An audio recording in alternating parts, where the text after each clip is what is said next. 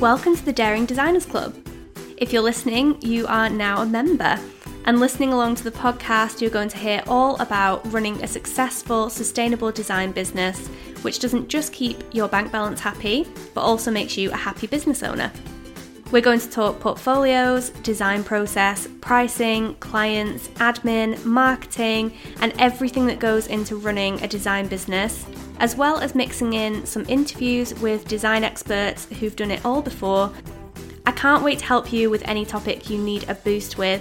And if you want to hear more from me, head to @GattoWeb on Instagram or gattoweb.com, where you can find more resources for designers in the form of workshops, blog posts, ebooks, and more. Let's get into today's episode.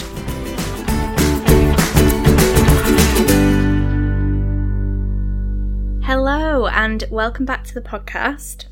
I'm thinking this is going to be a popular one this week because, as I'm sure you've seen from the title, I'm going to be talking about some common client issues which can occur on projects and how to prevent them from ever happening again. I feel very lucky to say that with lots of experience, building a great process, and also from working with the right people, I very rarely have to deal with any client issues at this point in my business. Touch wood, so that doesn't start happening. But this is mainly because I've learned over time what can cause issues and have put things in place to prevent this happening again. So for any service-based business, you are likely to run into some client issues along the way. It's perfectly natural for this to happen every now and then. But what do we do when we run into these issues, and could there be a solution for the most common client problems? Before we jump into the advice I have for a few designer-specific client issues, it's important to know that most of the time, and I don't want you to take this the wrong way because I mean absolutely no offence at all, but these client issues and anything that goes wrong in a project, well, it's mostly our own fault. That's right, we're usually the problem. Now don't worry, because I'm sure you haven't realised that the problem could be from your end, but I have found time and time again, aside from a rare few which are possibly just not meant to be, the designer in the project could have done something earlier on or within their process to stop a certain issue occurring. As we are the ones providing the service, if something goes wrong, there's usually something we can do about it. It could be a more thorough design process, better boundaries, an extra clause in your contract, or even just changing the way you communicate, but usually making some tweaks can stop the same thing happening over and over again.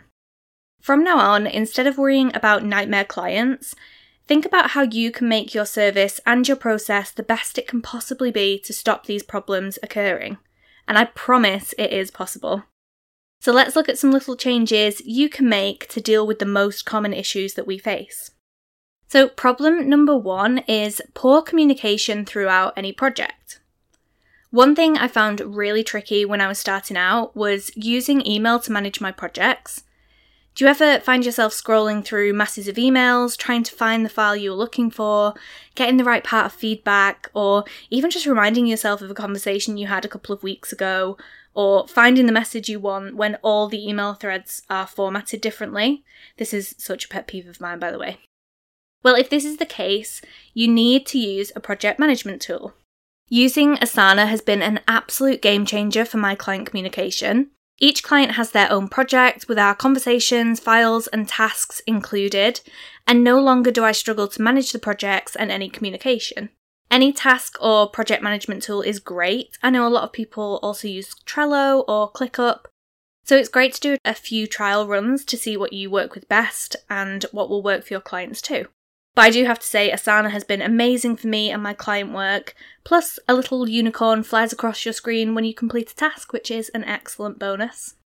Also, using a tool like this means you can set deadlines for your clients to get back to you, which means that you don't have that struggle of sending an email and just waiting for a response whenever they feel like they want to get back. Problem number 2 is not getting what you need before your project starts. I think this is going to be a really common one, especially for web designers who ask for content up front. But something that can happen quite often is clients not sending over everything you've asked for and need to start the project before the project begins.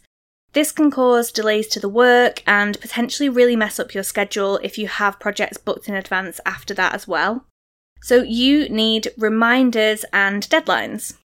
This is, like I said, another area where project management tools come in really, really handy because you can set your clients' deadlines and they'll get reminders a few days before the task is due. So, for example, getting their website content ready.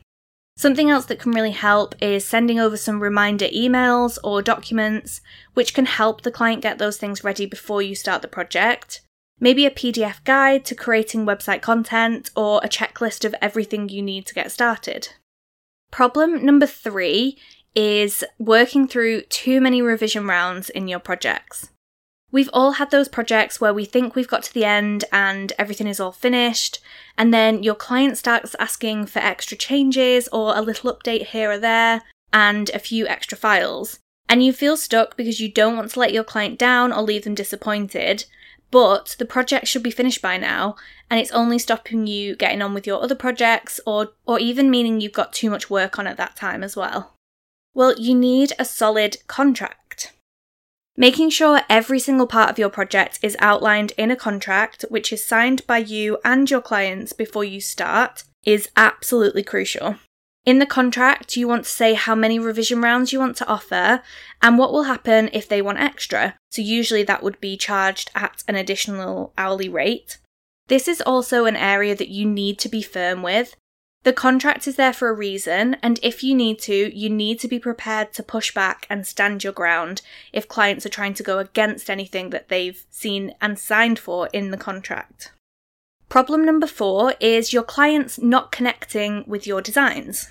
When we're creating such unique things for different clients, there's bound to be a time, and I've definitely experienced this before, where for some reason they just don't seem to be liking or connecting with the designs you've made for them.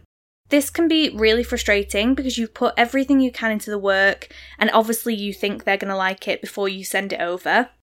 Well, to solve this one, I really recommend that you work on strategy first. Doing a big chunk of research and strategy work before you jump into the main elements of a project, I've found is such an important step, and one of the things that has meant I generally get approvals for my designs a lot quicker than I used to. Sending over a document when you start, which includes a mood board, some inspiration, brand values, target audience, and things like that, can really set you off on a good path for the rest of the project, and you can iron out any disagreements and make sure you're on the same page before you get into the really detailed designs. Problem number 5 is communication out of your office hours. Clients getting in touch when you're not working or contacting you on platforms you don't want them to can be really frustrating. Have you ever had a client send you a Facebook message on a Friday evening asking about a project, or dropping you a WhatsApp when you've asked to keep the communication to emails? We've all been there, and it's something which can really take over our rest time and move us from thinking about rest to moving into work territory when you don't want to. So for this, you need to set some boundaries. It's really important that you set boundaries not just for your clients, but for yourself too. It may be annoying to hear from clients when you don't want to, but if you haven't made them aware of exactly when and how they should contact you, it isn't really their fault. Before you start working on a project, make sure it's super clear what your office hours are, how long it will take you to reply to messages, and where is best to contact you. If anyone goes against these boundaries, you're well within your rights to remind them of these things for next time so it doesn't happen again.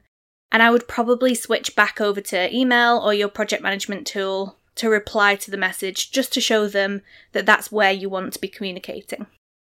I really hope this has helped you see how most really common client problems can be solved by some little tweaks to the way that you do things, and actually you have complete control over whether these things keep happening.